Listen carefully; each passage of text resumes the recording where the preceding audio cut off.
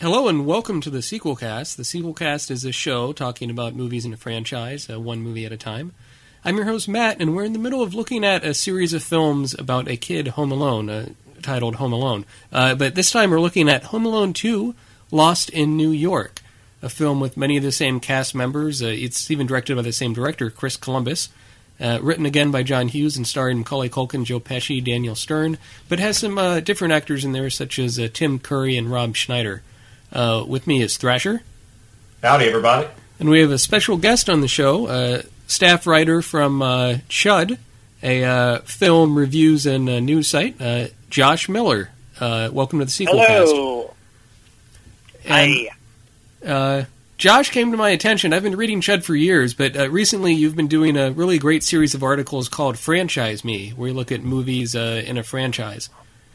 And some of the stuff you've covered, like Police Academy or Hellraiser, those must have been pretty tricky to do, being so many movies in a series. They were. Police Academy was actually a little disappointing just in the fact that I couldn't find, legally or illegally, I couldn't find copies of either the animated TV show or the live-action TV show. Normally, I like to do as much of a franchise as I can within some reason. Yeah, sometimes YouTube can help with some of that stuff, but even there's so much stuff that never even got released to VHS, let alone DVD.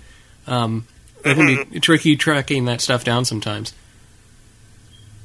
So what is it covering different sequels in your series of articles, Franchise Me, that has stuck out? You've been doing it for, I think, almost a year now?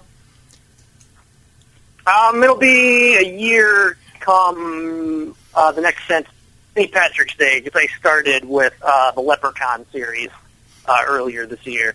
Okay, so...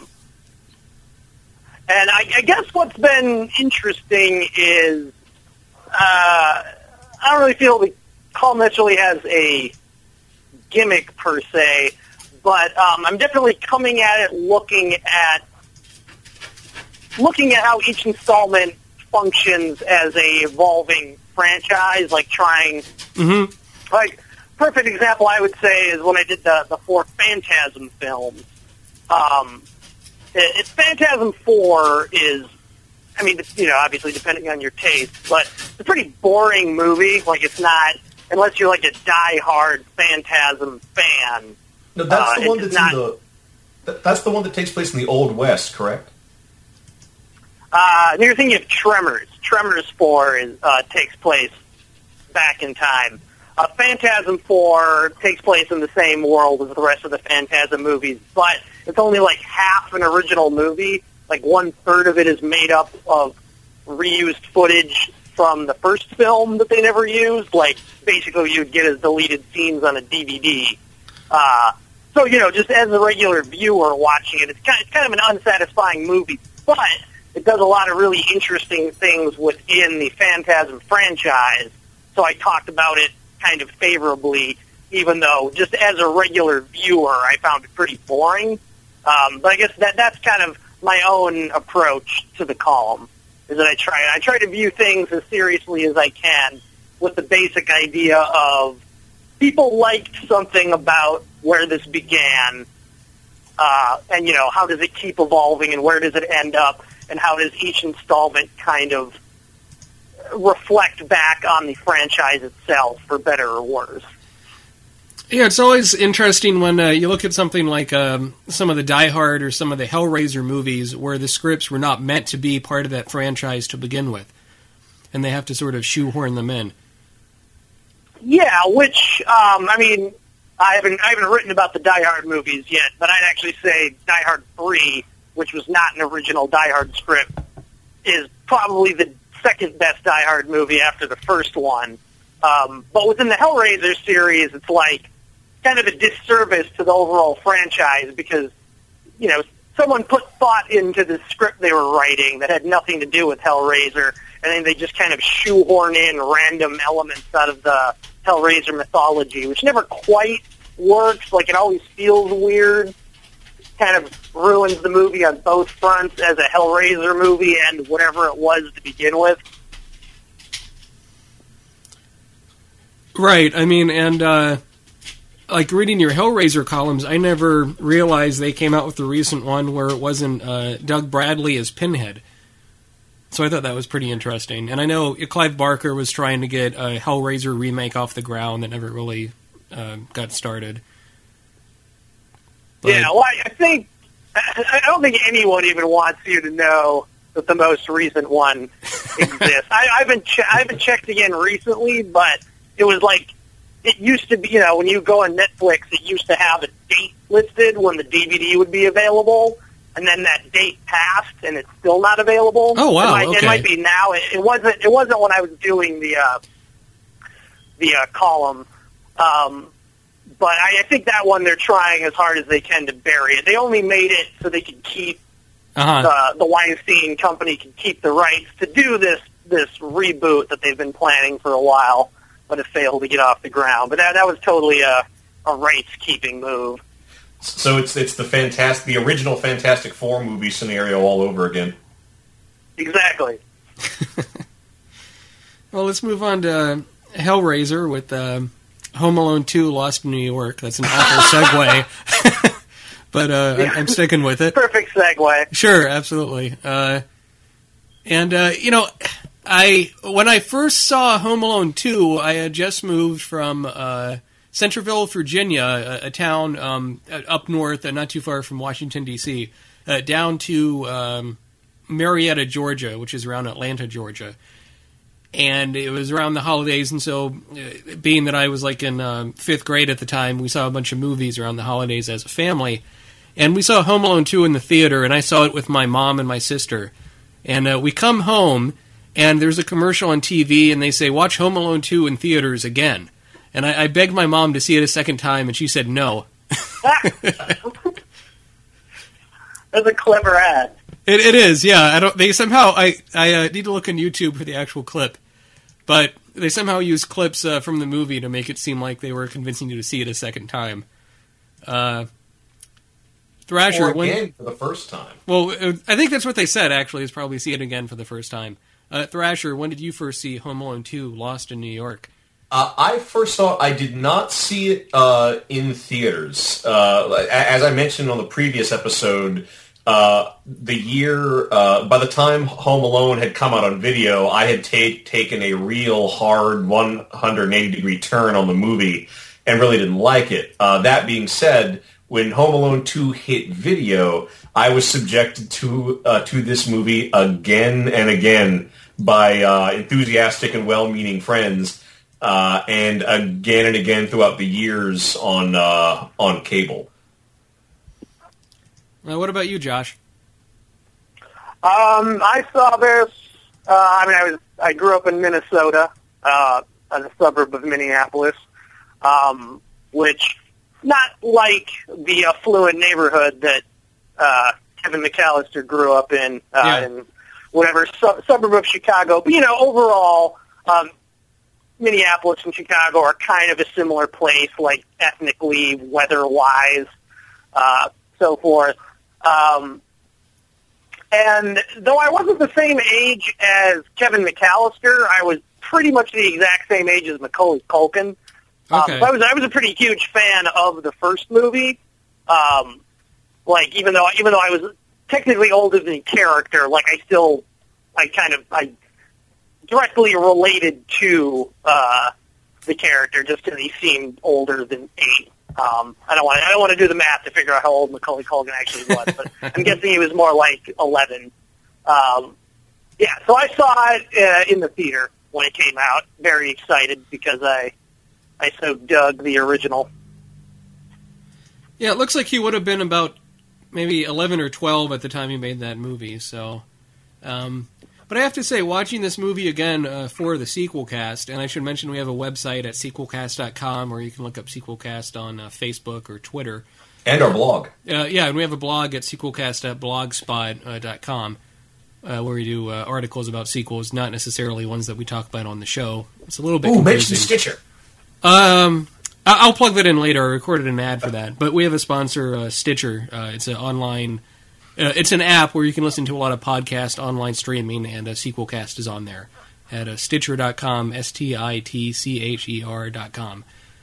And if you go to Stitcher.com/sequelcast, you have a chance to win $100. So, all right. Back to Home Alone 2, Lost in New York. Watching this film, I felt that the character of Kevin McAllister, played by Macaulay Culkin, is much more of an asshole in this one. He seemed like such an innocent little boy in the original film. Second. Go on. Yeah, I will third that. Okay. Why do you think that is? Why did I feel like he was more of an asshole, or why do I think that happened? Why do you think that happened? I think it happened, to me, first let me just state, objectively viewing, all the movies that come in and come out every year, Home Alone 2 is it's fine. It's a perfectly acceptable movie. It does a lot of the stuff people liked about the first one. That said, I feel it really typifies, a bad sequel, especially when you think of it as a movie where every single person involved on every level behind and in front of the camera was involved again, Yeah. Which is normally how you get good sequels. Especially at least in our era now, where it's kind of you hire an interesting director to do a superhero movie, and they kind of get curbed by the studio when it's a hit, and they're allowed to run free on the next one and give us a Spider-Man 2 or a Dark Knight or an X-Men 2. But considering that everyone was involved, everyone from Home Alone was involved with Home Alone 2, it's so that just bad kind of sequel where nothing really feels inspired, and they're kind of just doing everything that happened in the first one that, that John Hughes clearly put thought into in Home Alone 1 as far as why it was happening, but now is just pulling out the puzzle pieces and being now it's happening in New York. Right. And I think as far as that relates to Kevin, though, being now he's kind of a jerk ass, is just because before this was about a kid. Home Alone 1's basically a really cute episode of The Twilight Zone where he wishes that his family would all disappear, and then they do. Yeah. And then he's got to live with that, and there's a lot of I'm in my house, which is awesome, because it's usually, if you got a big family, it sucks that there's always people around if you're sharing a room or whatever. And he's this is great, and then it unfolds into the classic, any little kid who's ever had that, when they weren't quite old enough that they were tough, but they were just old enough that they didn't need a babysitter. It was always you were so terrified that someone was going to break into your house, and that's where the movie goes. And it unfolds as kind of a perfect little kid nightmare.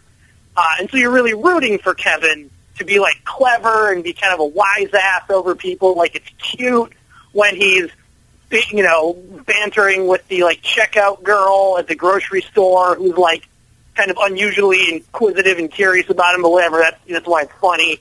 But then in the second one, it's he didn't this isn't a Twilight Zone episode anymore. He still gets separated by his family from his family by mistake, but he doesn't think that he wished them out of existence. It's he's actively causing he's causing his own problem in the second movie, which is kind of an assholey thing to do. He doesn't know in the first movie that his family is horrified in Paris that they left him behind. In the second movie, he knows after a certain point that they're off to Florida and he's in New York. He's just that's an asshole move right there.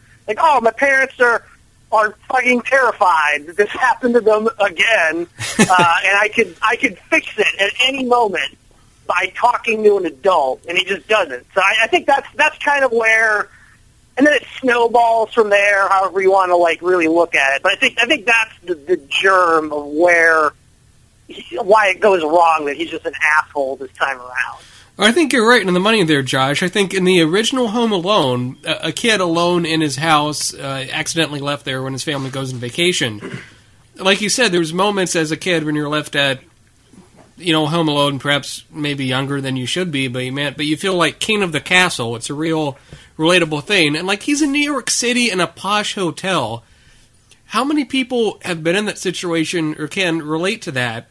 And, like, he's eating ice cream. He, like, at the end of the movie, it's revealed that he puts $967 on room service, which was a lot more at the time. You know, it just seems like he's taking advantage of his parents' credit card so much, and, like, I don't know, it's hard to almost believe it's the same character, and furthermore, you know, this film was written and produced by John Hughes, who, of course, wrote and directed such great films as 16 Candles. And you wonder, did John Hughes have an evil twin or something that just wrote shitty family films? Like, I don't know. That's a whole other thing. I mean, I think knowing that he became increasingly reclusive, I think he was just checking out, and people were like, hey, want millions of dollars, and like anyone, he's like, yeah. Right, I mean, he certainly... You want more movies about people getting hit in the balls with stuff? Here you go, sure. I'd do it.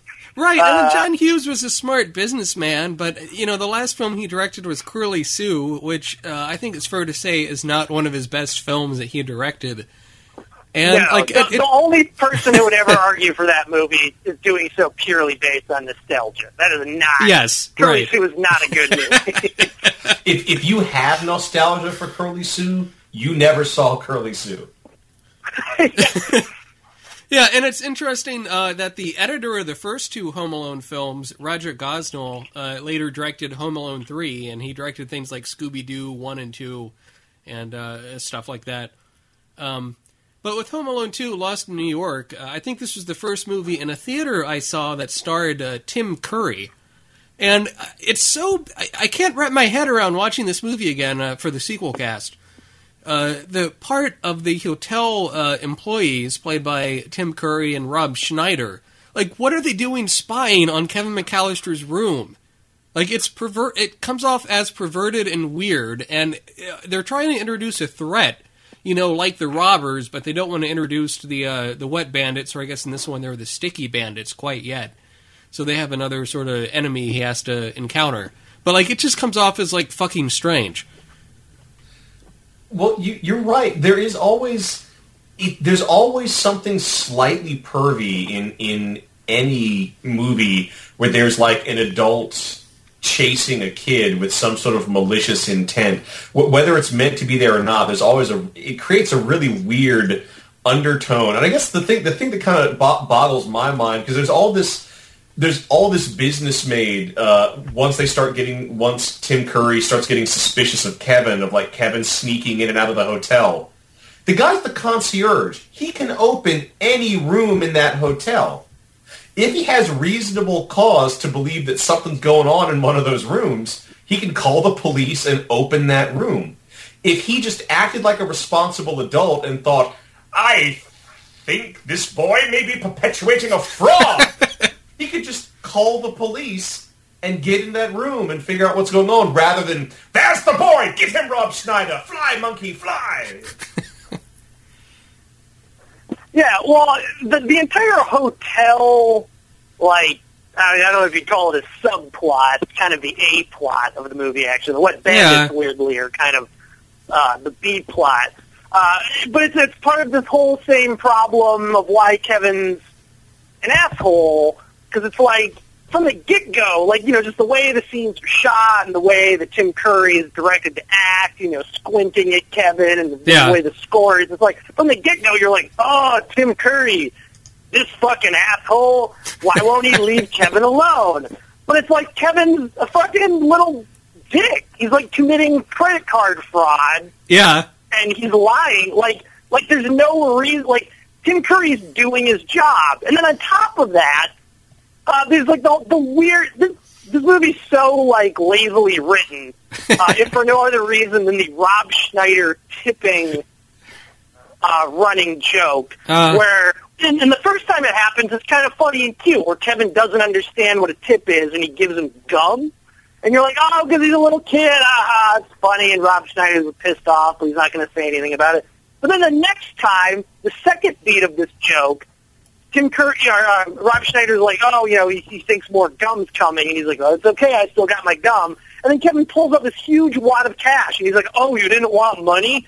Okay, and then shuts the door. And it's like, wait, So he knew the first time around that Rob Schneider wanted money, and he gives him gum. Why? Because he's an asshole? Like, he's terrorizing this hotel staff who's just trying to do their job. Well, and they earn money. He's such a bastard. And they keep on running that gag into the ground at the end of the film where Buzz, Kevin's asshole older brother or cousin or whatever the fuck he is, gives Rob Schneider a piece of gum as a tip. And it's like, is that really necessary? Like, I don't know. It just seems so, like, a lame attempt at humor, and that John Hughes, I think, could have done better. And it Rob also Schneider is the real victim in this whole Home Alone 2 scenario. His first scene should have been him doing something that made you not like him. Because as it is, I just felt bad for him every time someone was like a dick to him. I'm just like, man, he probably lives off tips. That's not funny. And tipping someone with gum is a commercial now. Oh, yeah, right. Wait, what? I saw that ad. No one pays me in gum, that ad. Right, yeah. And, also, the strange thing I thought is, the Tim Curry character is obviously British, and the name of the Rob Schneider character is Cedric. And yet, Rob Schneider doesn't talk in a British accent. Not that he has to necessarily with a name like Cedric. Or Cedric, I think, as Tim Curry pronounces it. Cedric. Yeah, but it's just so...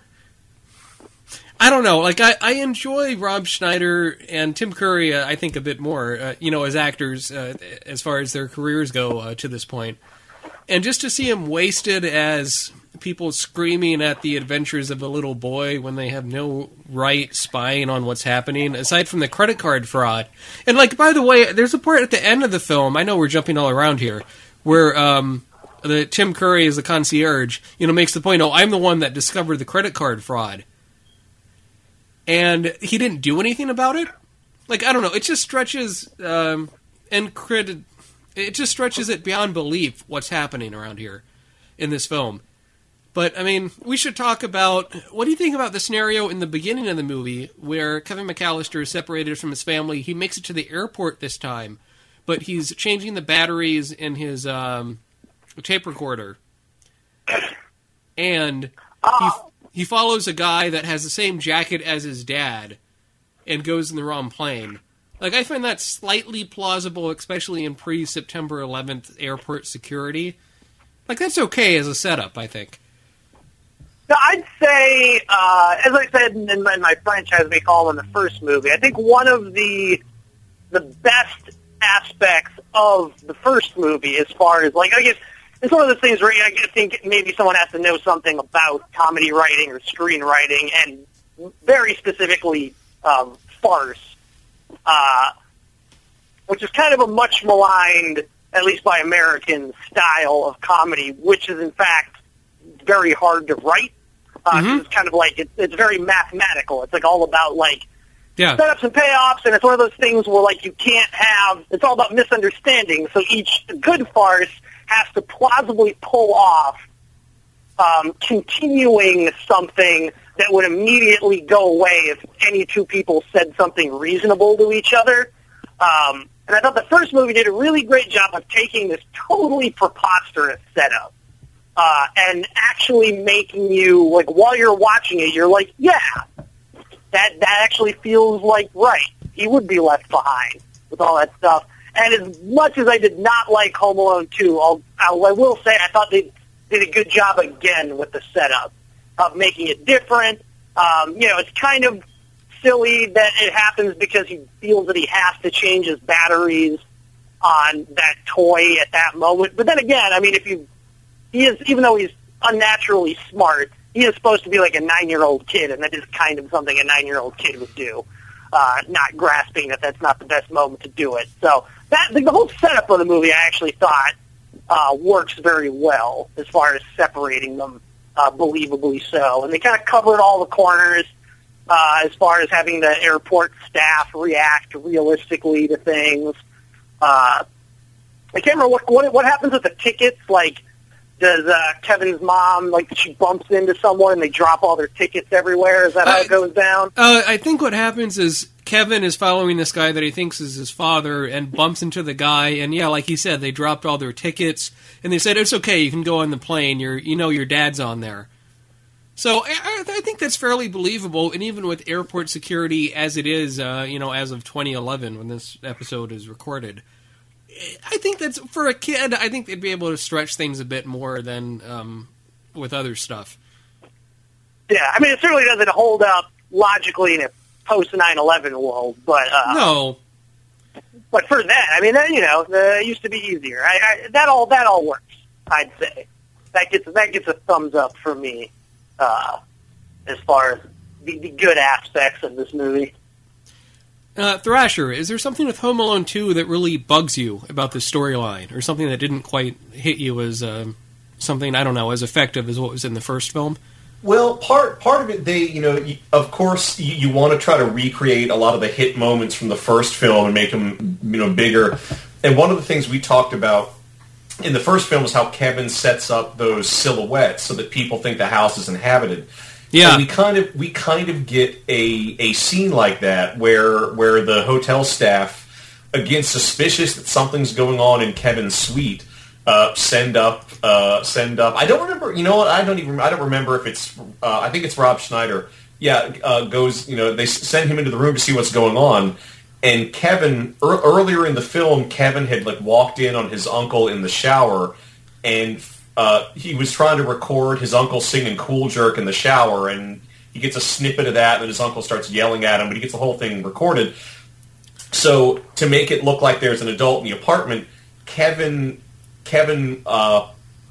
sets up. He turns on a hot, steamy shower, but then puts in the shower this inflatable clown, Bozo the Clown. Yeah, this inflatable Bozo the Clown, and then rigs these ropes up to it so he can manipulate the arms, and then replays that recording as Rob Schneider comes in. So Rob Schneider comes in and sees this silhouette of a guy dancing and singing in the shower. And the guy, which then turns at him and shakes its balloony fist, going, "Get out of here, you pervert!"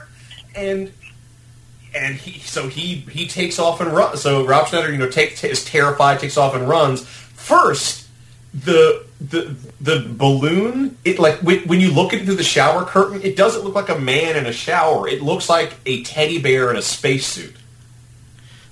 That's the silhouette this thing has.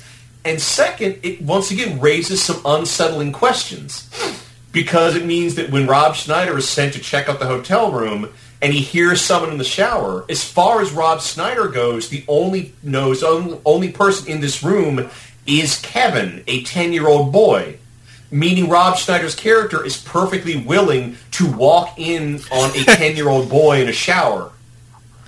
And it just weirds me out. Yeah, I have to correct you in that, Thrasher. It's Tim Curry's character, not Rob. Tim Curry. Not Rob Schneider's character. But I agree, it's a very strange note, and I think they're trying to make it threatening.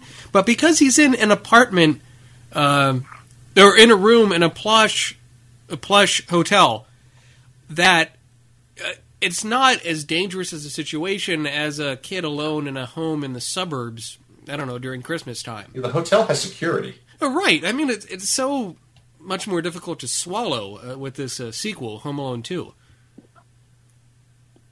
Yeah, and then, I mean, I agree that it's weird, it's pervy, and it also ties into something that it drives me nuts that happens, it only happens in comedies for the most part, and I bitched about this in Police Academy, which is when our antagonists are only antagonists because they're doing their job, and so they're foiling our hero who is committing a crime. I'm like, no, you're villain.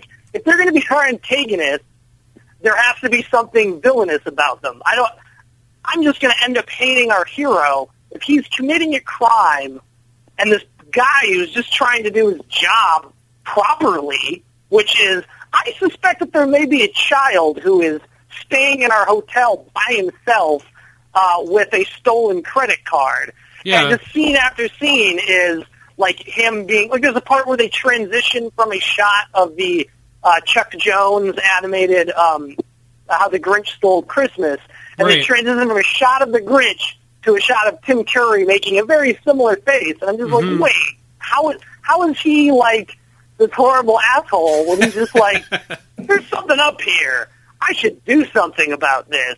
And then he just is forced to be, like, humiliated scene after scene, like that scene, and then the scene where another just lame rehash of something they did in the first film, where the sequel to the Angels with Filthy Souls. Angels with even filthier souls. Movie. Yeah, right. Filthier souls.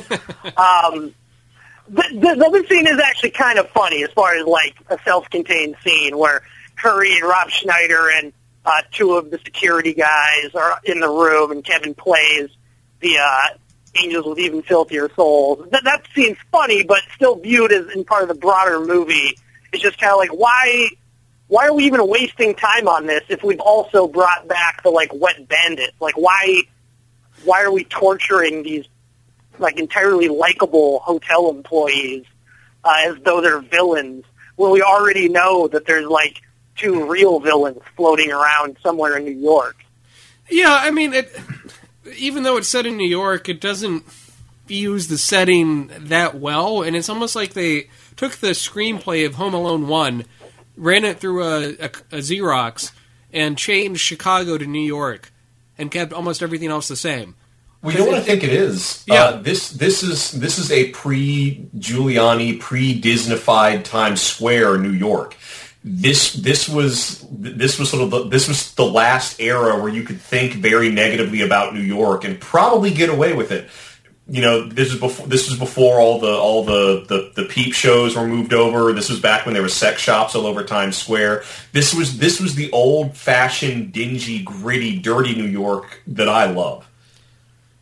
Yeah, but in this film, go on. I mean, I would agree though that they don't.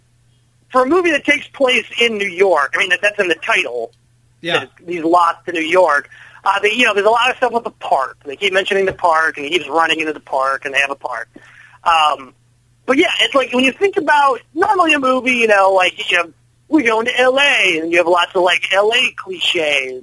I normally go to New York, like just even thinking of fucking Friday the 13th Part 8, Jason Takes Manhattan. I feel a quintessential late 80s New York joke, which was when our heroine runs up to like a waitress in a diner and is like, some maniac's trying to kill me, and the waitress is like, welcome to New York, waka waka, oh, New York's a hellhole. So I'd agree that, like, considering they took all the time that this is going to be in New York, it's a very cheery, Christmas tree in Rockefeller Square, we've got Central Park, and it's full of friendly British pigeon ladies. It seems weird that they don't have like jokes of him like, I'm going to go see a movie, and then it turns out to be a porno movie, and he's horrified. Whatever. Repeated the same kind of I thought unrealistic as far as what little boys are like. The joke from the first movie where he finds his older brother's porno and is like, ew, and throws it aside, even though every little kid would be overjoyed to find their older brother's Playboy. Or like he decides he wants to see a play, and he ends up seeing Rent, and then becomes even more of an asshole. No, I think that's a good point. I mean, not only, in the first film you had the old man Marley, and you had sort of I think at least watching it as a guy in his late 20s, I turned 30 in February, so it's pretty soon. A guy watching this film now, the thing in the first film, Home Alone 1, between Kevin McAllister and Old Man Marley, where he's trying to reconnect with his family, I thought, as I've gotten older watching that film, it got more effective and more emotionally on the money. In this film, not only do you have the fucking pigeon lady, you also have the owner of the toy store. And it's two examples of extreme schmaltz that pay off very poorly. And it just seems like they're trying to copy the first film very lazily, as you said, Josh. Well, the pigeon lady has stepped right out of Mary Poppins. Yeah. Yeah, why is she British? I don't know. It's so lazy. I mean, the pigeon lady is just Old Man Marley, except Old Man Marley ends with his relationship with Kevin caused him to re-bond with his family. And all the old pigeon lady gets at the end of Home Alone 2 is Kevin gives her one turtle dove, and she's still homeless at the end. Right. I mean, watching it this time around for the sequel cast, I almost thought Kevin McAllister was trying to fuck the pigeon lady. Because he's like, oh, do you want a coffee? Do you want hot chocolate? What do you want? Like, I don't know. He's a young kid. Wooing her. Yeah. Would you like to stay in a heated hotel for just one night? Yeah, why did he invite her back to hang out with his family? Oh, they want some, like, soup or, some other room service? It's just bizarre. Standing in the park. Have fun getting shit on by pigeons on Christmas Day and freezing cold. Yeah. I'm such a good person. I mean, it's an artificial attempt at trying to give the movie some heart where the old man Marley and the kid, Kevin McAllister, stuck in his house in the first film, but I think actually worked. And the second one, because it's in New York, it just seems like such a lazy retread. And although you do get the Wet Bandits, now they're called the Sticky Bandits, of course, played by Joe Pesci and Daniel Stern in this film, it seems so much more forced how they're introduced into the plot. I mean, it's forced how they're introduced, and then it doesn't have anything anywhere near the same impact though that did in the first movie. In the first movie, they're trying to invade his house. He's protecting his castle. And the second one, not that he should allow a crime to happen, but like, why doesn't he call the police? Like, why? It makes no sense that he's like, I will defeat them myself. Well, he tells him to go into like an uncle's house who's like out of the town for vacation or something, right? Yeah, I'm not super up on my Home Alone mythology. I think that is the relatives who had been living in Paris in the first movie and are now like back, but they're renovating. I don't remember. It was kind of there's a lot of McAllisters in the family. It's like a brownstone that's undergoing renovation or some such. Yeah. Right, but the whole setup that he's gonna get back at the robbers because he won't let them spoil Christmas. It's just pretty lame, and furthermore, the acts of violence he does against them is so much more extreme than what was in the original film, Home Alone 1. Like, the stuff he could do in this film could actually kill them. He doesn't just set their hair on fire, he has them douse out their flaming head in a toilet full of kerosene, setting off a small nuclear explosion. Daniel Stern gets hit in the head with not one, not two, not three, but 4 bricks, like right in his face from 4 stories up. A big concussion at least. I mean, that's, I guess, as far as like violent slapstick goes, that brick bit, it's a well-constructed bit. I more so just had a problem that, like, it was already a little borderline in the first movie, but you accepted it. But in this one, I felt they stretched too far past the line as far as the Wet Bandits, like... Yeah, good episode. It sounds like Jason wants to come on for a second to talk about Home Alone in Savannah, and then we'll wrap this up. Yes, he apparently just left a special screening. It'll be like a live report on the internet. Great. Let me add Jason on. His battery's about dead. This is going to be a double-length episode. No. We got to wrap up soon. I got a dog that's got to piss. Hey, Jason. Hi. Hey, guys. How you doing? So we're still recording for the Home Alone 2 episode, but we thought we'd... then his head is on fire. Oh, my God.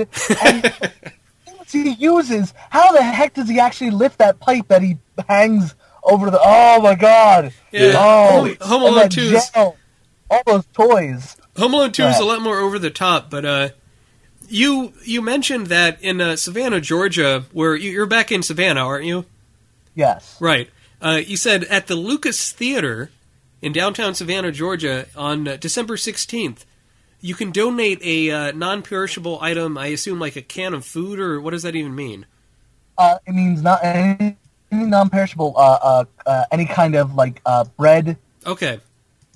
Something mix, anything that's not going to go bad within a year. It's all going to go to a food pantry, but it still has to have the ability to stay fresh. Great, but this is on December 16th this year of 2011, you can see Home Alone at the Lucas Theater in Savannah, Georgia. Are you going to try and see it there, Jason? I'm absolutely going to see it.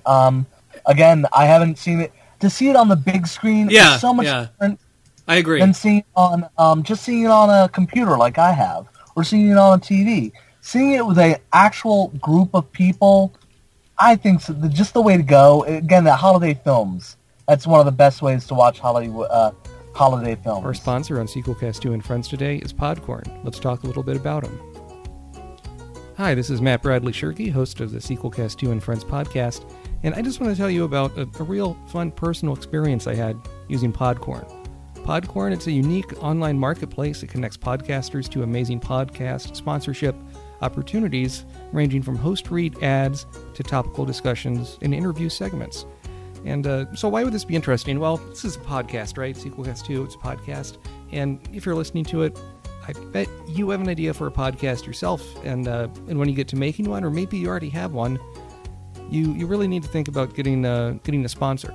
Because podcasting is a hobby. You know, it's not cheap. Any money you can get to wet the beak a little, as Thrasher likes to say, would help greatly. And so with Podcorn, there's no middleman. Podcasters of all shapes, and sizes can browse and choose opportunities on the platform, set their own rates. Really easy to use. You don't have to give up any rights to your podcast. And Podcorn supports you there every step of the way. In fact, initially I was unsure if this podcast was like a big enough one to even be on their platform, and I got a response right away from their technical support. Really nice, really, we had a good sort of conversation, clearing up any confusion I had with them, and I'm sure they would do the same to you. They just want to give podcasters transparency and creative freedom, and I think and that it's easy to use. You're not going blindly to a site, emailing them and going, oh, hey sir, hey miss, can I go and would you like to sponsor my podcast? You know, if you do that, no place is going to get back to you, especially if you don't have that much of an audience. But, you know, Podcorn, they're very open. They want to help you out. So I would highly recommend them. So you can click the link in the show notes to sign up to Podcorn and start browsing sponsorship opportunities for your podcast today. Thanks, and now we go back to our show.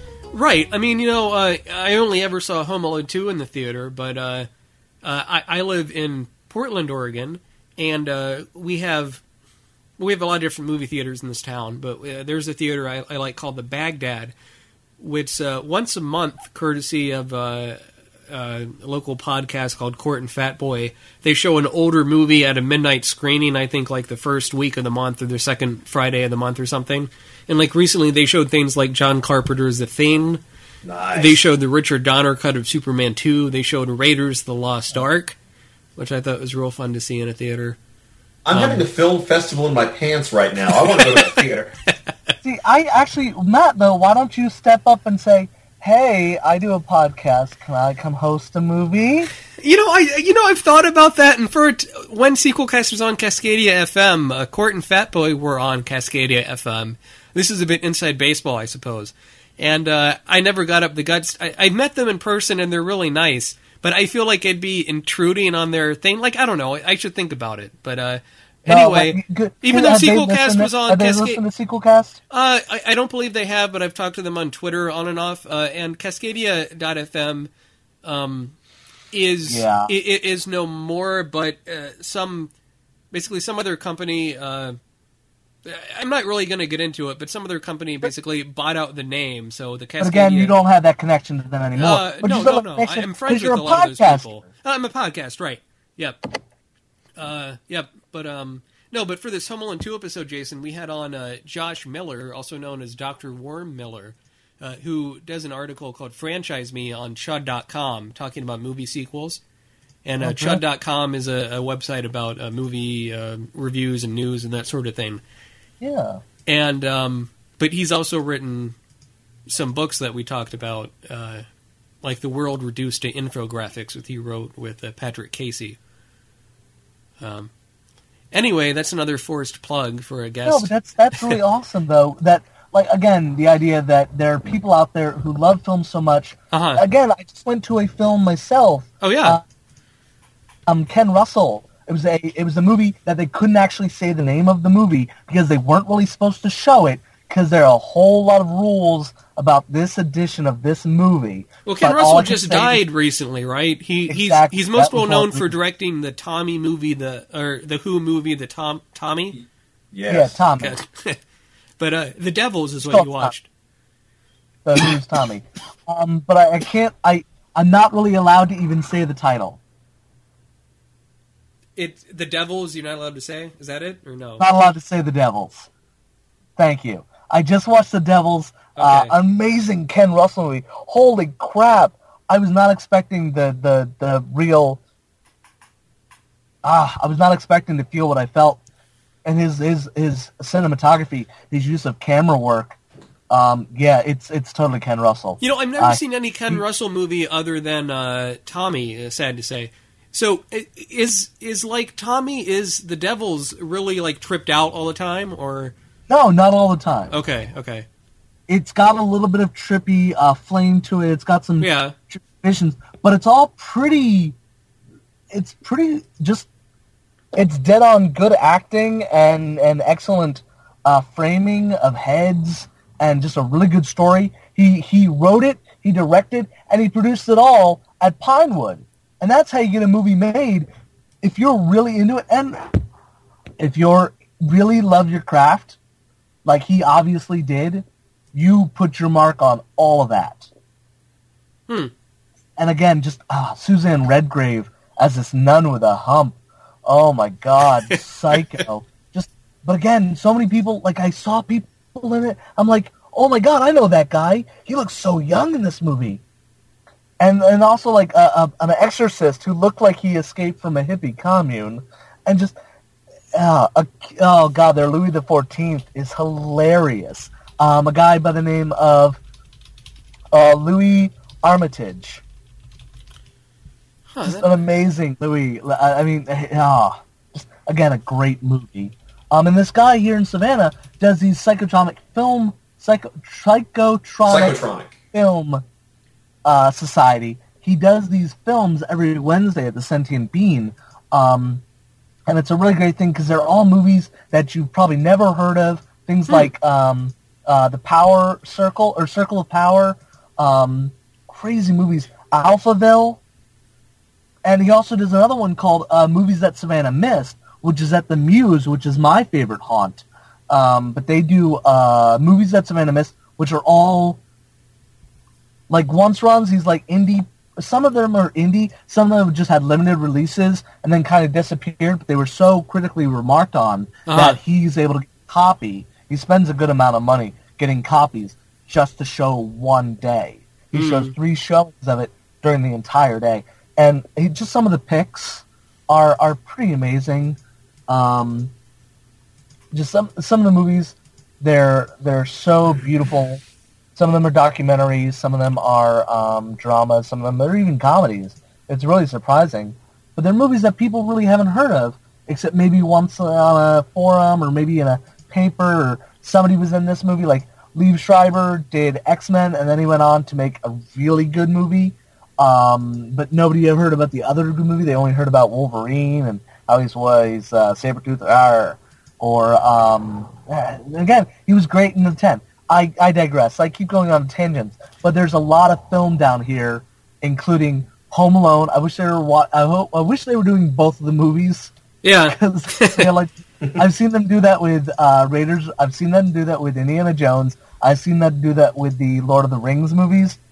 But yeah, again, I'd like to watch both these movies in succession, which is what I tell everybody that we should do. What should we do? What are you talking about? Oh, no, I'm just saying, all the viewers, or listeners, all the listeners. Listeners, yeah. Well, the ones with synesthesia are viewers. Yes. Oh, God. They should, seriously, just pick a day and watch all the movies of a certain movie, just back to back to back.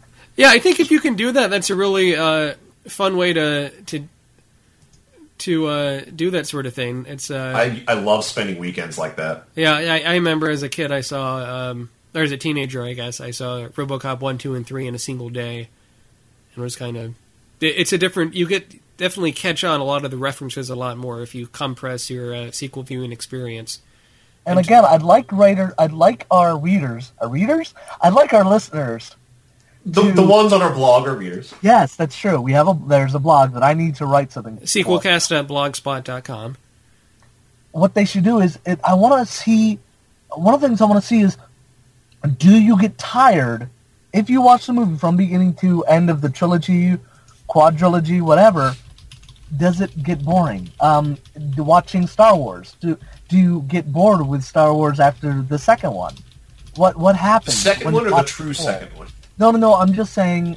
Well, yeah. So are you saying at what point in watching a franchise of movies do you get bored?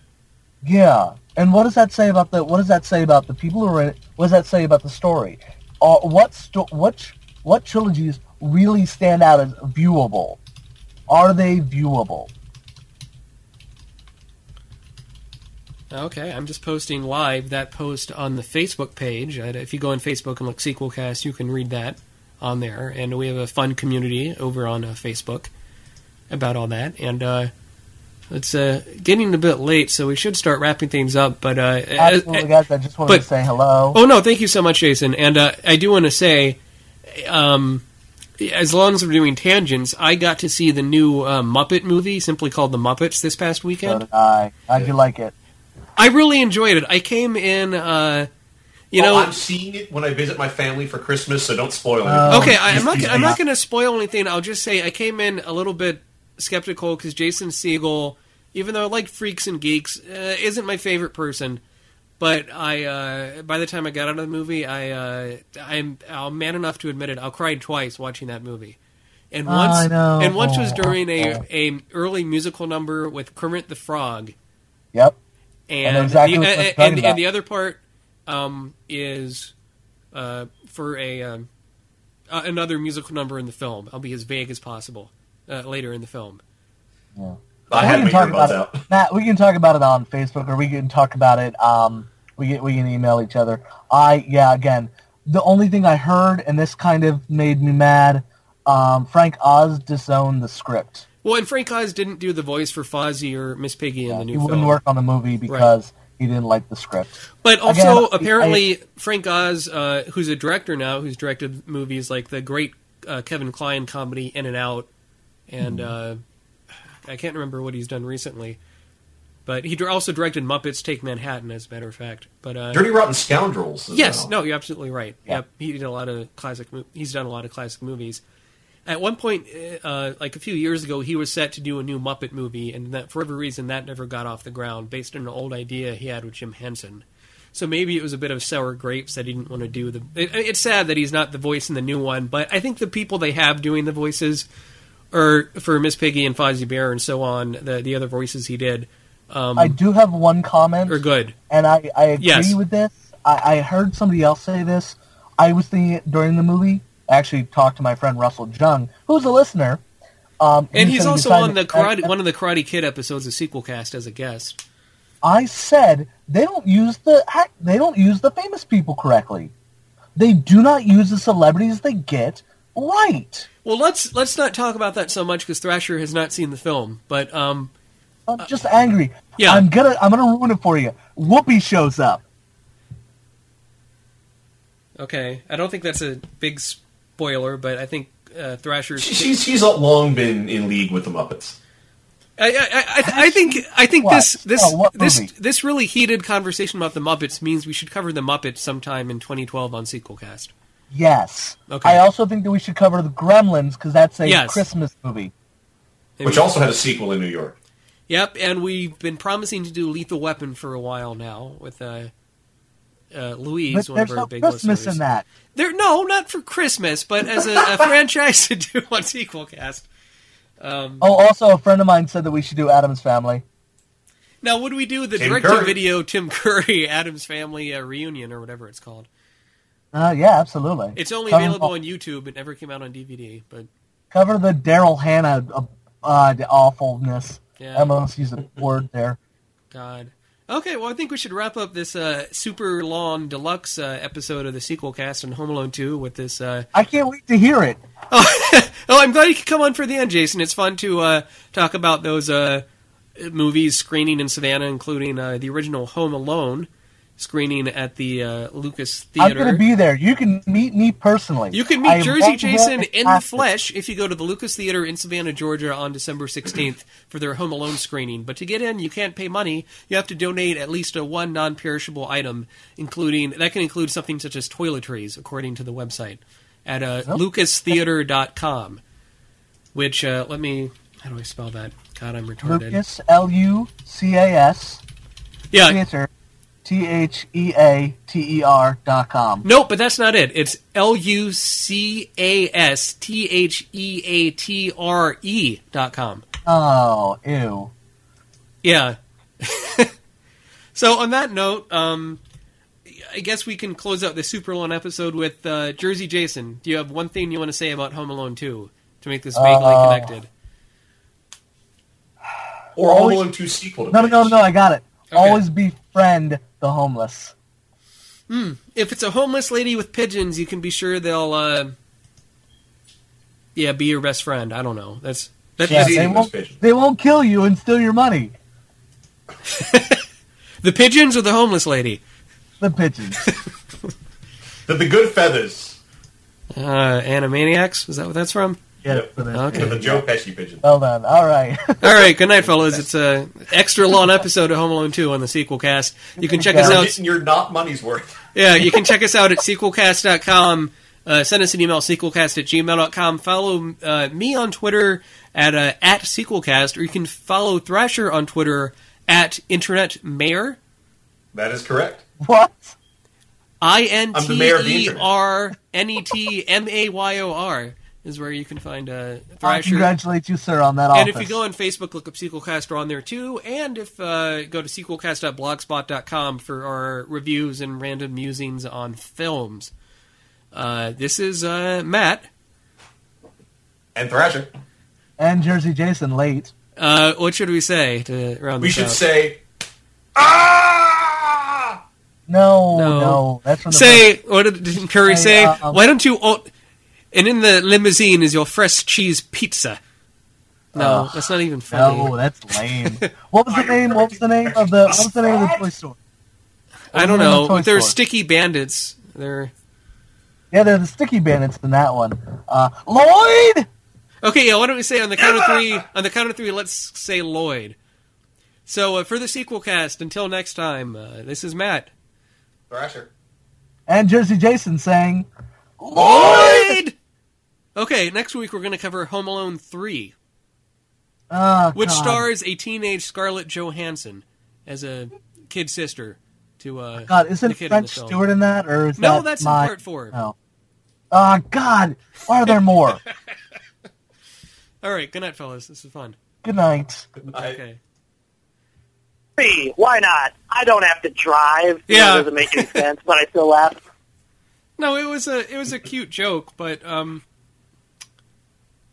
yeah. Even though there's a lot not to like about Home Alone 2, I'm glad Macaulay Culkin did a second movie. I think as a actor, especially as a kid actor, he had a lot of talent. I haven't seen him in anything recently, and I don't think I've seen him in a movie since Home Alone 2. I've never seen The Good Son, for example. Or Richie Rich. Okay, well, that you would have Yeah. you wouldn't be giving this little speech you're giving if you'd seen The Good Son. Although he wasn't Saved, the Christian comedy with Mandy Moore, No, I've heard which that I was good. enjoyed him in. Okay. I know some people who like Party Monster Man. I don't think he's a talented person. I think he was very talented as a kid. Sure. Because of the dead-eyed thing we were talking about. Like, if you watch Uncle Buck and then you watch the first Home Alone movie, like that was clearly what John Hughes liked about him, and he wrote well for what Macaulay Culkin could do, which was, I mean, the precocious, smart about beyond his years kid is a classic character type. But like Macaulay Culkin had like a weird kind of twist on it. Like he was a little bit more like sarcastic and kind of wry in everything he said. And partially it was because of his weird dead Michael Myers eyes. Yeah, he has those dead Michael Myers eyes compared with just sort of being like a smug asshole, I guess, which seemed to work on film. Yeah.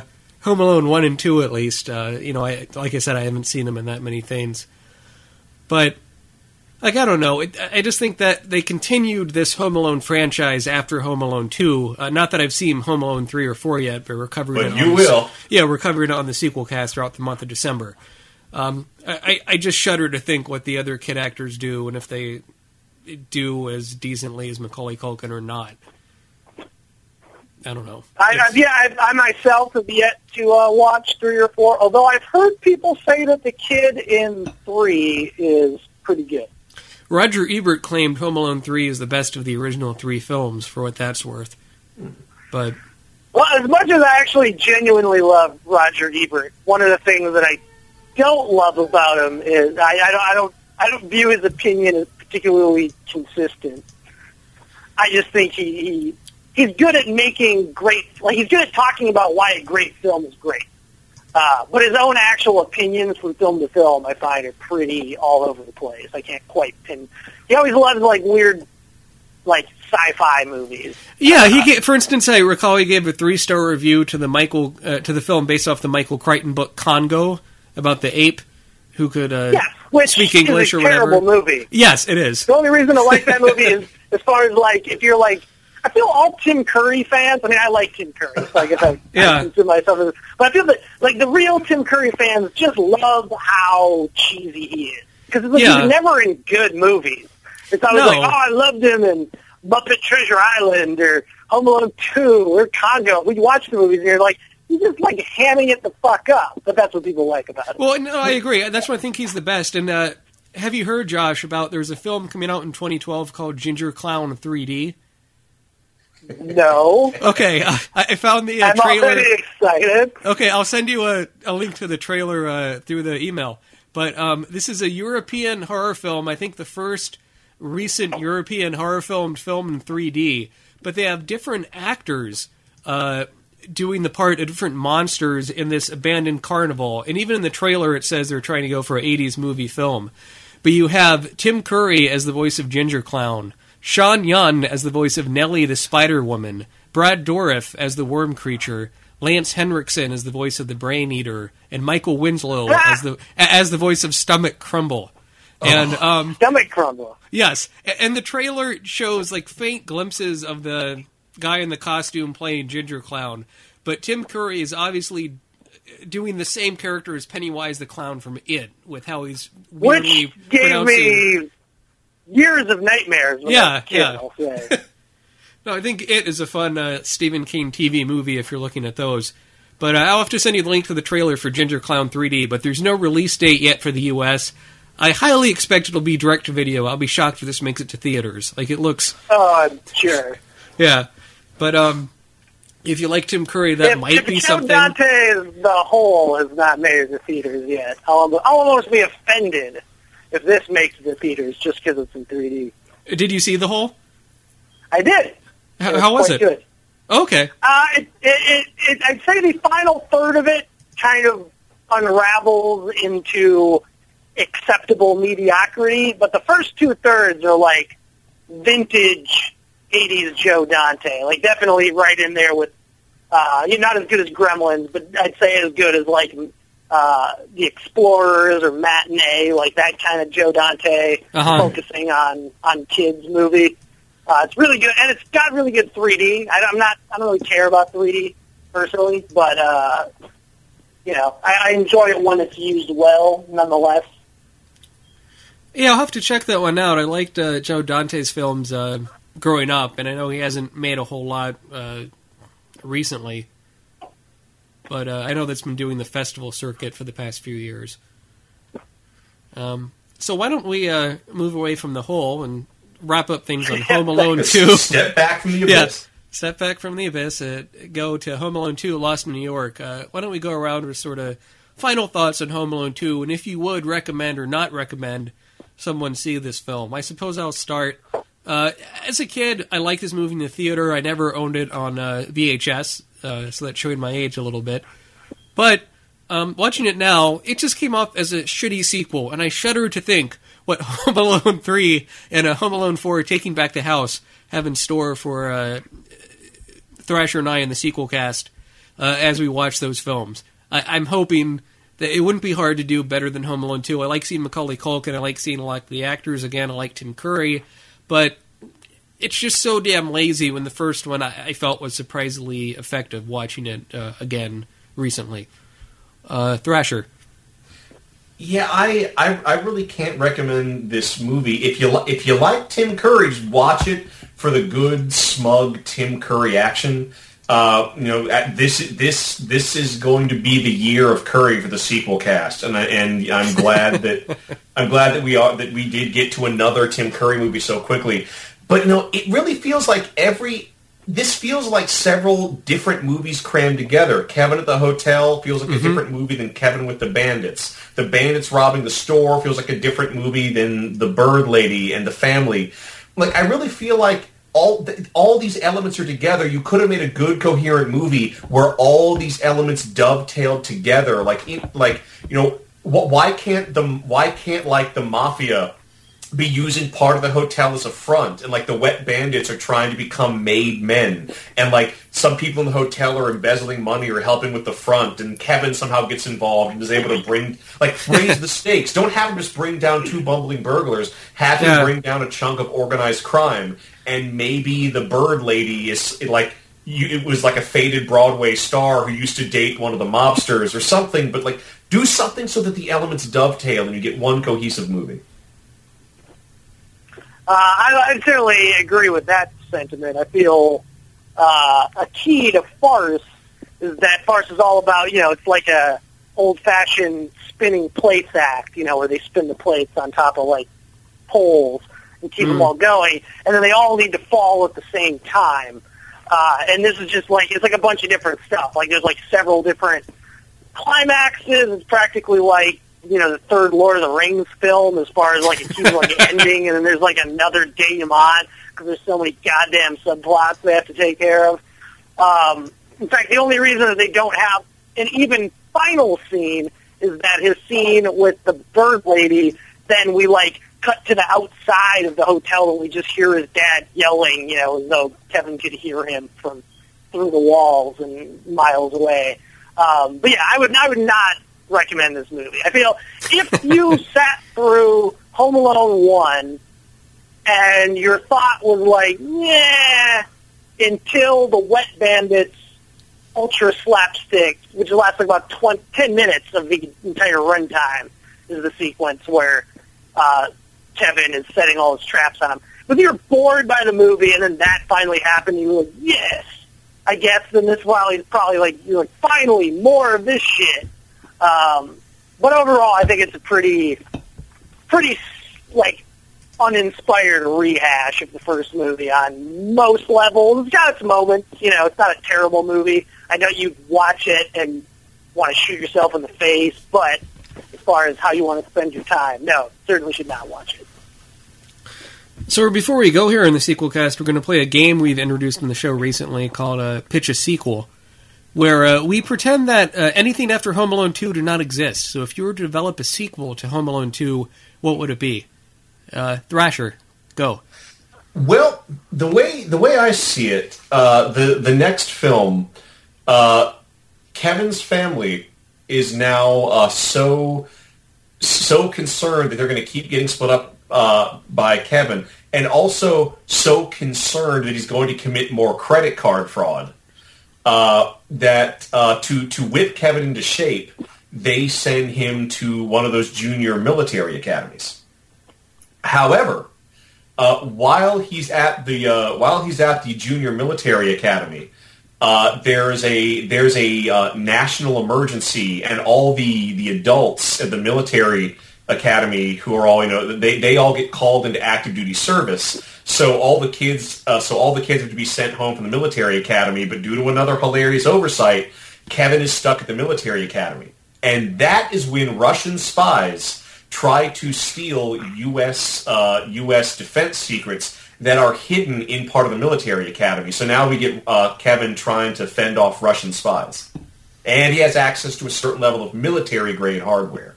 He doesn't actually shoot them, but like he spins a tank barrel around really fast and conks them all on the head without fracturing their skull somehow. Huh. I think I do not know Home Alone 3 at all. I think there are maybe spies involved in Home Alone 3. I will say that. I know he's in a house again, and he's not in military school, but they may have introduced spies. You say military school, Thrasher, I'm thinking of Child's Play 3. Yeah. Which you should. I guess if I had an idea for Home Alone 3, considering Home Alones 3 and 4 did not exist, I'll take inspiration from a listener of the show, Eric Anderson. He thought that sequels should have, gone overseas.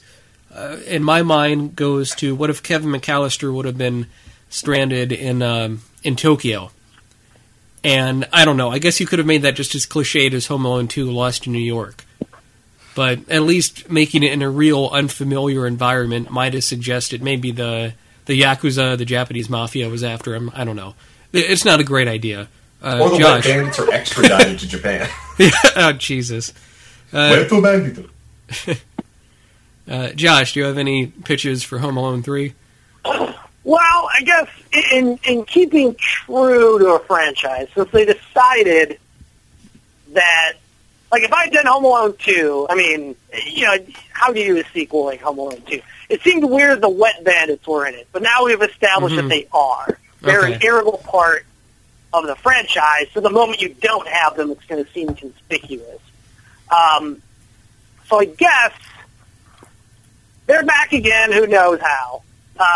But this time, instead of making it a pure coincidence, maybe do something where the Wet Bandits are the reason that Kevin gets separated from his family. I try to keep a little element of the farce in there, so it's not like they show up and kidnap everyone and Kevin sees it. Like, whatever happens, he thinks maybe he's playing soccer now, and it's the classic, my parents, he gets in a fight with his parents or whatever, and then he thinks they just don't pick him up at soccer practice, when really it's because the Wet Bandits showed up and kidnapped everyone. So, there'll be a little bit of, like Thrasher was saying, like, kind of that military school, like, more overt kind of infiltration and traps. Like, maybe it's more offensive this time than defensive. It's always been him defending first his house and then this fucking renovated, abandoned building. But now it's like him going on the offensive, but the same kind of thing. You keep all the characters. Maybe now we escalate it even more, and now that I'm saying this out loud, I realize it won't make any sense because The Angels and Filthy Souls is clearly a movie made from, like, the 40s. I was going to say that he stumbled on, like, the set of the movie. Maybe it's a remake. They're remaking Angels with Filthy Souls. That's good. Starring Joe Pesci, so there's, like, a weird meta aspect where he's playing the Johnny character. All right, that's all I got. Okay, I wish John Candy could have still been in it. Actually, I haven't looked it up. I don't know if the reason he wasn't in 2 is because he'd already died. No, he didn't die. He was still alive by that point, but I really like his cameo in the first film when you were talking about what sort of things the mother, played by Catherine O'Hara, must have done. And when I was watching Home Alone 1, the scene with her in the van with the polka band, I think she must have given them a few hand jobs along the way. Not have to pay anything for that trip. Dark. I'm actually amazed that in part 2, the fact that they worked in everything from part 1, I kind of felt like John Candy's polka band should have been performing at the shitty, rained-out Florida resort that the family was at. Like, that was like the crappy entertainment. That could have been nice. I don't know. Yeah. It seemed weird to me, actually, that they brought back so much but didn't bring back John Candy. I mean, maybe he said no. You never know. Right. I mean, one thing that Bill Murray, he's reluctant about doing sequels. Well, I don't know. I mean, John Candy was originally supposed to be the Rick Moranis part in Ghostbusters. And that didn't work out for whatever reason. So, I mean, he had a pretty good track record with John Hughes. So. Yeah, Uncle Buck, like you said. Great Outdoors. Yep. Oh, I think he was also in Career Opportunities. Jennifer Connelly. I'm forgetting the other guy's name. He was in Pulp Fiction. Whatever. Something Wiley, I think is his last name. I'm trying to bring that up, but Wikipedia is being a son of a bitch, so... He was a guy that Samuel Jackson was like, check out the big brain on Brad, or whatever the line is from Pulp Fiction. That was his character in Pulp Fiction. And he's the star of Career Opportunities. Co-starring with Jennifer Connelly and Brett. I believe Frank Whaley? Frank Whaley. There Whaley. There we go. Where has he been? Oh, boy. All right. Well, thank you, Josh, for coming on the Sequel Cast to talk Home Alone 2 with us. Thank you. Again, you can check out... Wait, can I give one quick plug? I hate to go on. No, go ahead. Help yourself. A buddy of mine, Patrick Casey, and I have a book that is coming out this month in time for Christmas called The World Reduced to Infographics. It's the kind of stuff that you normally get free on the internet, but now you have to pay for in book form. Just what everybody wants. So what's the pitch on the book? How would you describe it? Are you familiar with what an infographic is? Yeah, like a chart or a pie chart, you mean? Yeah, it's like funny charts of varying kinds, pie charts, line graphs, bar graphs, whatever multitude of charts you can think of. I'm sure we have one of those. It's just a collection of those. I like to call them a bathroom book. It's I can't imagine you sitting on your couch looking through it, but it's definitely a bathroom book. My couch is in my bathroom. Well, there you go. You guys figured out. Yeah, it's available, wherever stuff is available. Amazon, Barnes & Noble. Borders is dead now, so I guess not Borders. Is it out already, or? It's out already. Oh, I should also note, usually when I do creative writing, I'm credited as Worm Miller, which is my childhood nickname. So if anyone looks it up and they're confused to not see my name on it, that is why. Okay, the world reduced to infographics, from Hollywood's life lessons in doomed cities of the U.S. to sociopathic cats and what your drink order says about you. Is that it? All book titles should be about, 30 words too long. That's my motto. At least one colon in there, too. Yeah. And you're not multiple colons. And you're a doctor, I see. That was another book I wrote. Yes, I have a doctorate in zombology. What book is that? That is the Zombies History of the United States. I haven't read that one. So what is that one like? It's a history book detailing the untold story of these zombies, the parts they played in American history from the time the first settlers showed up onward.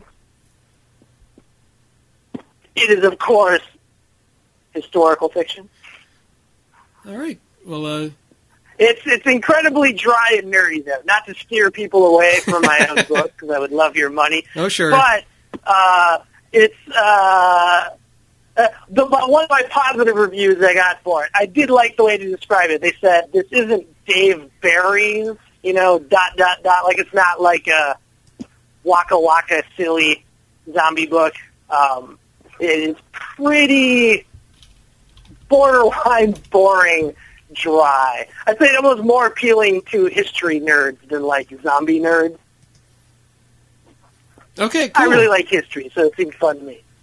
Well, definitely. So if you've liked listening to Josh Miller, or Dr. Worm Miller, as he's also known, on the show, you can check him out at chud.com with his articles, and also he has a series of articles on sequels called Franchise Me. And like you just said, he has 2 books out. He has A Zombie's History of the United States, from the Massacre at Plymouth Rock to the CIA's Secret War on the Undead. And a more recent release, along with Patrick Casey, The World Reduced to Infographics, from Hollywood's life lessons in doomed cities of the U.S. to sociopathic cats and what your drink order says about you. Josh, thank you very much. That title's so long. It is. It's difficult to do that without stuttering or anything, but I think I did thought that okay. was It is. the I was intro to the impressed. book. Thank you. Yeah, I thought you started reading the book. I was like, stop. Well, Josh, I know you've been working on this for a while, but thanks for coming on the sequel cast. It's I've had a lot of Anytime. Let me, keep me updated on Sure, what sure. stuff you're doing. If we overlap again, I'd love to come back. yeah, Good and having we you. should mention that too. I don't think I've said that yet, but currently on the your Franchise Me feature on Chud.com, you're covering the Home Alone movies, as it turns out. So you just recently did an Yeah. article on Home Alone 1, and I presume the rest will come. Is that weekly, more or less, the series of articles? It's, I'd say I kind of aim for twice a week. Okay. Yeah. If I'm having a good week, I love to do Monday, Wednesday, Friday, but, you try to make the pieces good, so sometimes some rewriting is required, or, who knows, how it is, when you can get to a movie, too, so. Yeah, But try not to have it once a week once it's going. That's too. Yeah, on the sequel cast, we found out near the end of a franchise, you want to kind of shoot yourself. The first series of movies we did. Oh God, the Police Academy. Oh, geez. Yeah, Police Academy, sure. The only Police Academy I've seen is Mission to Moscow, but the first. Oh my God, that's the worst. Oh, one. I know. I didn't want to see. I haven't seen any other ones since, and I should. I know a lot of them are on Netflix. Watch instantly. First one's good. The first one's a okay. decent First one. one's good. I'll keep that in mind. But on the sequel cast, the first series of movies we ever did was Beverly Hills Cop. And after we did Beverly Hills Cop 3, I almost wanted to stop the show, but we've been going for 2 years now. So That's It's why not even that long of a series. no, it's only 3 films, but that third film is so so bad. Be glad you didn't start with the Police Academy movies. You would have quit. I think so. Yeah, I think you're right. What is there? 7 so far? 6 or 7. 6 or 7. There's 9 Hellraisers. God. Okay. There's 11 Land Before Time. You're not going to do those, are you? I don't think I could make it. I don't think I could. They're cute movies, I'm sure, but 11 is too many, and they're all like little kid movies too. Oh, can I tell a story? Those real are quick tough. about those movies. Yeah, go ahead real quick. I once attended a lecture and then later film screening with Don Bluth, the brilliant director of animation who directed The Land Before Time. Now, he had nothing to do with those sequels, but in his opening remarks of his lectures, he apologized for those sequels. I saw. Well, sure, they're from his company, kind of. Yeah, I saw Don Bluth talk at a convention, and at the time, Don Bluth was in the 80s. Don Bluth was involved in a video game called Dragon's Lair. Had you ever played that? With I hated that game. Yeah, it's not a great. I was too little to be good at it. It was really expensive. Yeah, it's not a great game. At the time, it cost, I think, like $1 to play for like 10 seconds, and if you didn't hit the joystick in the right direction, you die immediately. But he was, at the time... Well, for those who don't know, the game was Laserdisc. There was a Laserdisc inside the game, and it was like really well animated. But basically, to win, you had to hit stuff in the right direction to chapter skip to the next section of the laser. It was so impossible to play. Well, yeah, and as I recall, the sequel, Dragon's Lair 2, Time Warp, was even more difficult. But I saw him at a convention. At the time, he was trying to get a Dragon's Lair feature film cartoon off the ground. And as the voice of Dirk the Daring, he wanted David Schwimmer from Friends. And that never happened. But there was a TV, on USA, the cable channel, they had a cartoon of Dragon's Lair, I think, for a year. David Schwimmer. Yeah, that's kind of strange. Well, anyway, Josh, thanks again for being on the sequel cast. Thanks. We'll send you a link when the show comes up. And all right, have a good evening.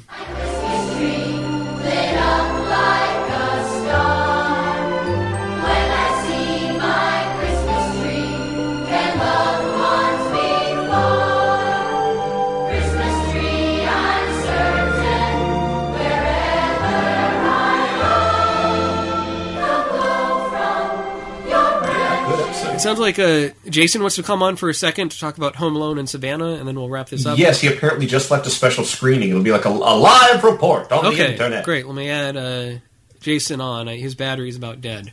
This is going to be a double-length episode. No.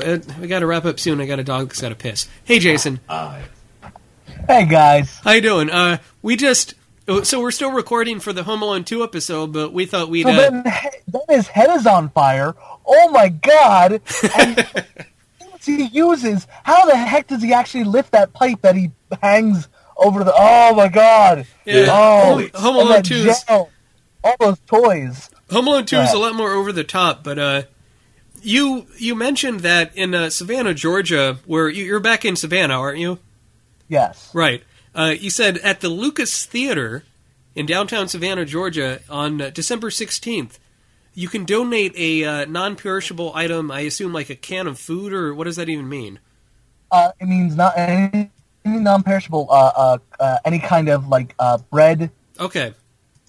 Stuffing mix, anything that's not going to go bad within a year. It's all going to go to a food pantry, but it still has to have the ability to stay fresh. Great, but this is on December 16th this year of 2011. You can see Home Alone at the Lucas Theater in Savannah, Georgia. Are you going to try and see it there, Jason? I'm absolutely going to see it.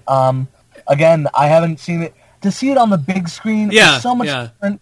I agree. Than seeing it on a computer like I have, or seeing it on a TV. Seeing it with an actual group of people, I think just the way to go. Again, the holiday films.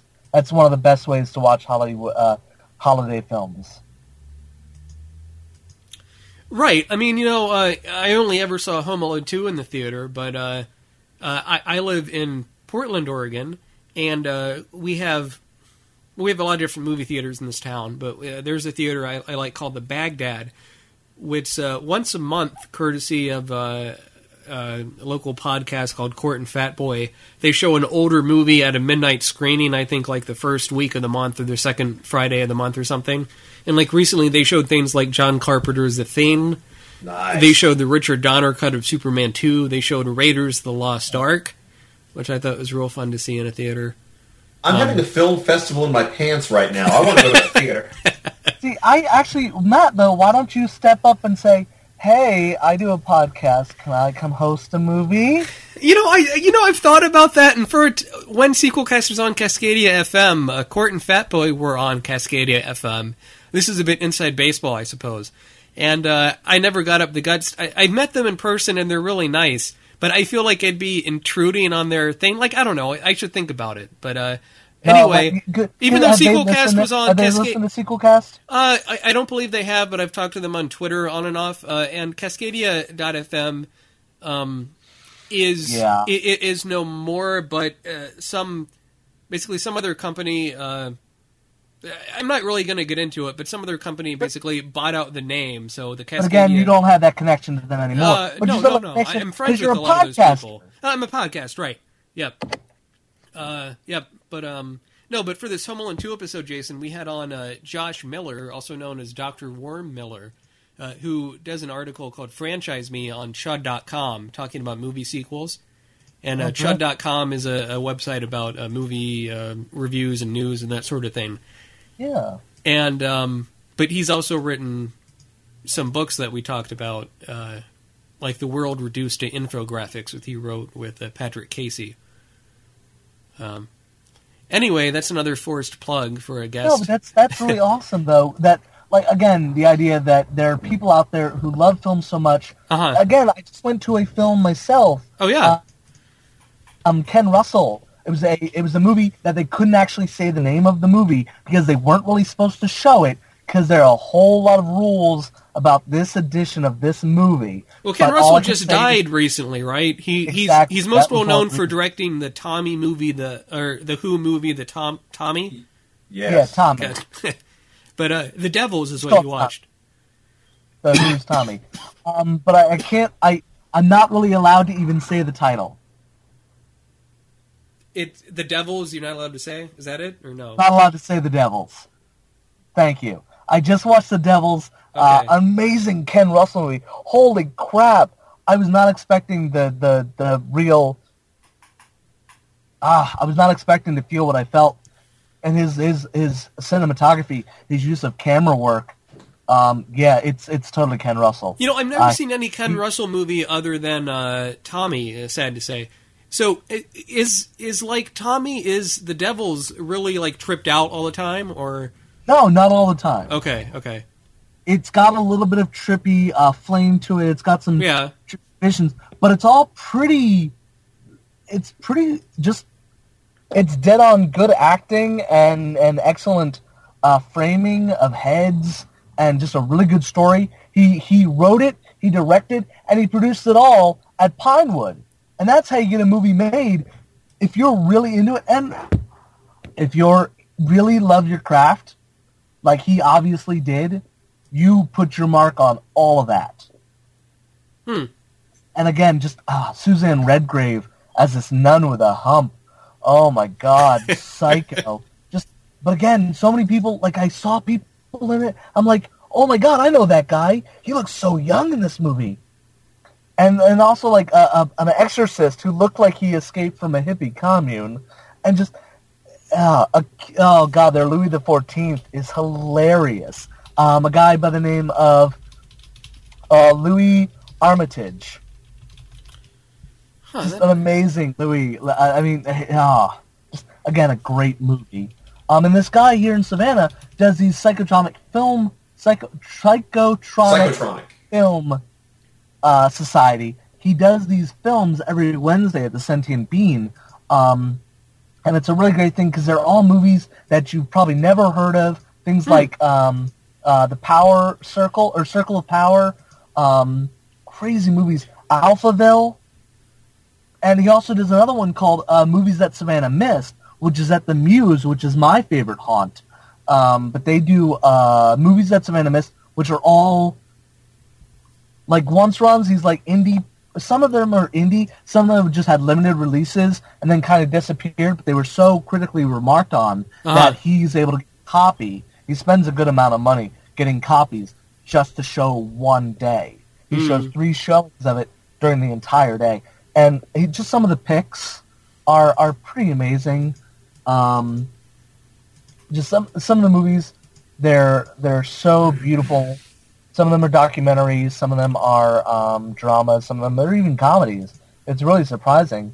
But they're movies that people really haven't heard of, except maybe once on a forum or maybe in a paper, or somebody was in this movie. Like Liev Schreiber did X-Men, and then he went on to make a really good movie. But nobody ever heard about the other good movie. They only heard about Wolverine and how he's Sabretooth.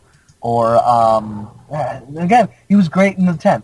I digress. I keep going on tangents, but there's a lot of film down here, including Home Alone. I wish they were. I wish they were doing both of the movies. Yeah, I've seen them do that with Raiders. I've seen them do that with Indiana Jones. I've seen them do that with the Lord of the Rings movies.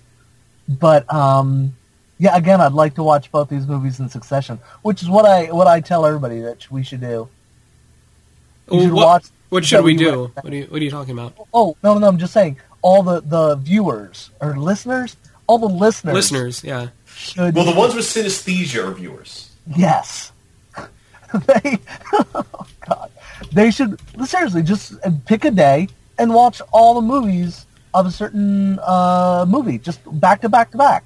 Yeah, I think if you can do that, that's a really fun way to do that sort of thing. It's I love spending weekends like that. Yeah, I remember as a kid I saw, or as a teenager I guess, I saw RoboCop 1, 2, and 3 in a single day.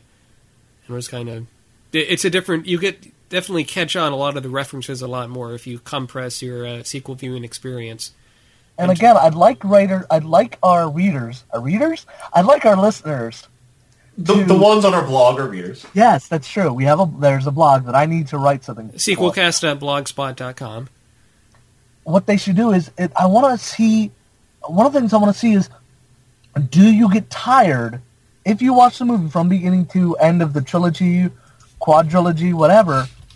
Does it get boring? Watching Star Wars, do you get bored with Star Wars after the second one? What happens? The second one or the true second one? No, I'm just saying, well, yeah. So are you saying at what point in watching a franchise of movies do you get bored? Yeah. And what does that say about the people who are in it? What does that say about the story?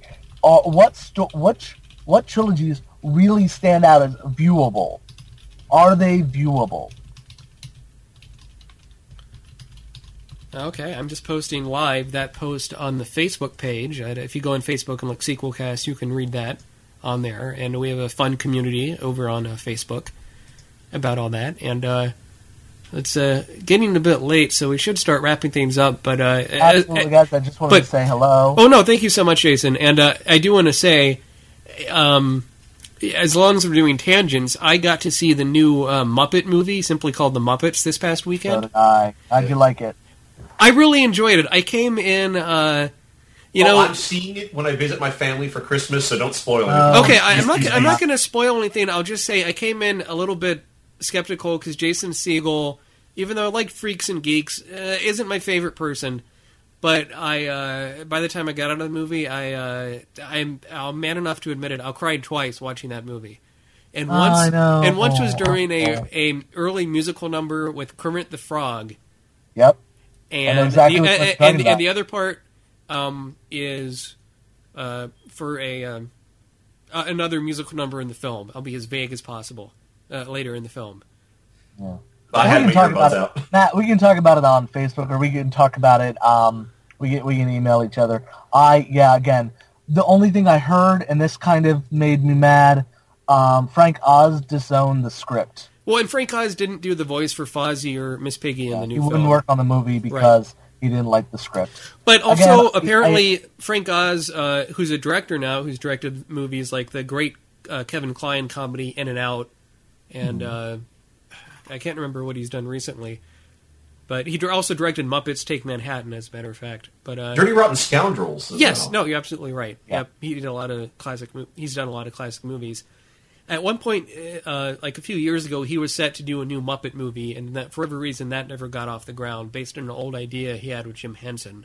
So maybe it was a bit of sour grapes that he didn't want to do. It's sad that he's not the voice in the new one, but I think the people they have doing the voices, or for Miss Piggy and Fozzie Bear and so on, the other voices he did.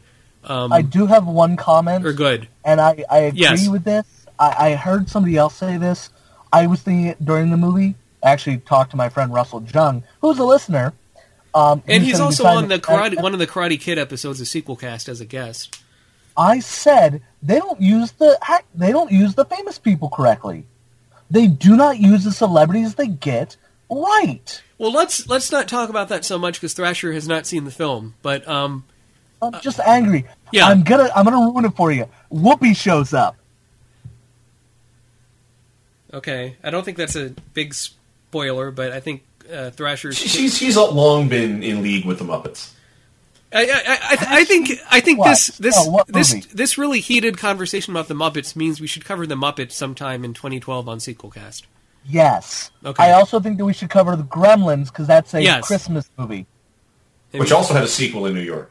Yep, and we've been promising to do Lethal Weapon for a while now with Louise, but one of our no big Christmas listeners. in that. No, not for Christmas, but as a franchise to do on Sequelcast. Also, a friend of mine said that we should do Addams Family. Now, would we do the direct-to-video Tim Curry Addams Family reunion or whatever it's called? Yeah, absolutely. It's only available on YouTube. It never came out on DVD. But cover the Daryl Hannah the awfulness. Yeah. I almost used a word there. God. Okay, well, I think we should wrap up this super long deluxe episode of the Sequelcast on Home Alone 2 with this... I can't wait to hear it.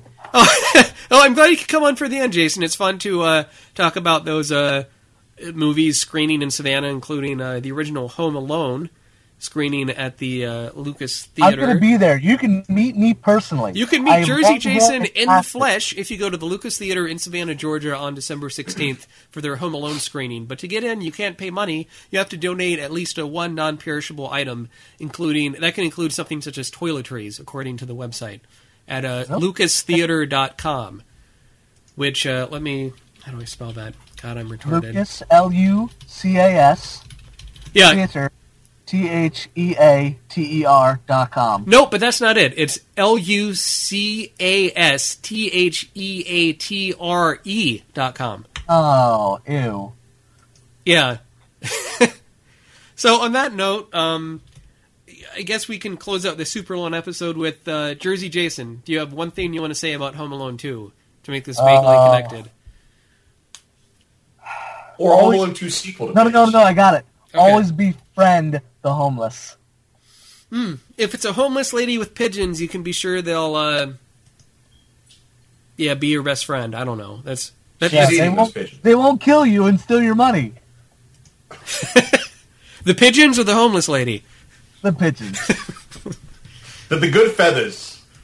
Animaniacs? Is that what that's from? Yeah, Yep. for that. Okay. The Joe Pesci pigeon. Well done. All right. All right, good night, fellas. It's a extra long episode of Home Alone 2 on the Sequel Cast. You can check us You're out. getting your not money's worth. Yeah, you can check us out at sequelcast.com. Send us an email, sequelcast@gmail.com. Follow me on Twitter at sequelcast, or you can follow Thrasher on Twitter at internetmayor. That is correct. What? I'm the mayor of the internet. INTERNETMAYOR is where you can find I Thrasher. congratulate you, sir, on that And office. if you go on Facebook, look up Sequelcast, we're on there too. And if go to sequelcast.blogspot.com for our reviews and random musings on films. This is Matt. And Thrasher. And Jersey Jason late. What should we say to round We this should out? say, ah! No. That's from the Say, what did Curry say? Say, Why don't you... and in the limousine is your fresh cheese pizza. No, that's not even funny. No, that's lame. What was the name? What was the name of the toy store? I don't the name of the know. toy They're store? sticky bandits. They're... Yeah, they're the sticky bandits in that one. Lloyd! Okay, yeah, why don't we say on the count of three, let's say Lloyd. So for the Sequel Cast, until next time, this is Matt. Thrasher. And Jersey Jason saying, Lloyd! Okay, next week we're going to cover Home Alone 3, which God. stars a teenage Scarlett Johansson as a kid sister to God, the isn't kid in French the film. Stewart in that? Or is No, that that's my... in part 4. No. God, why are there more?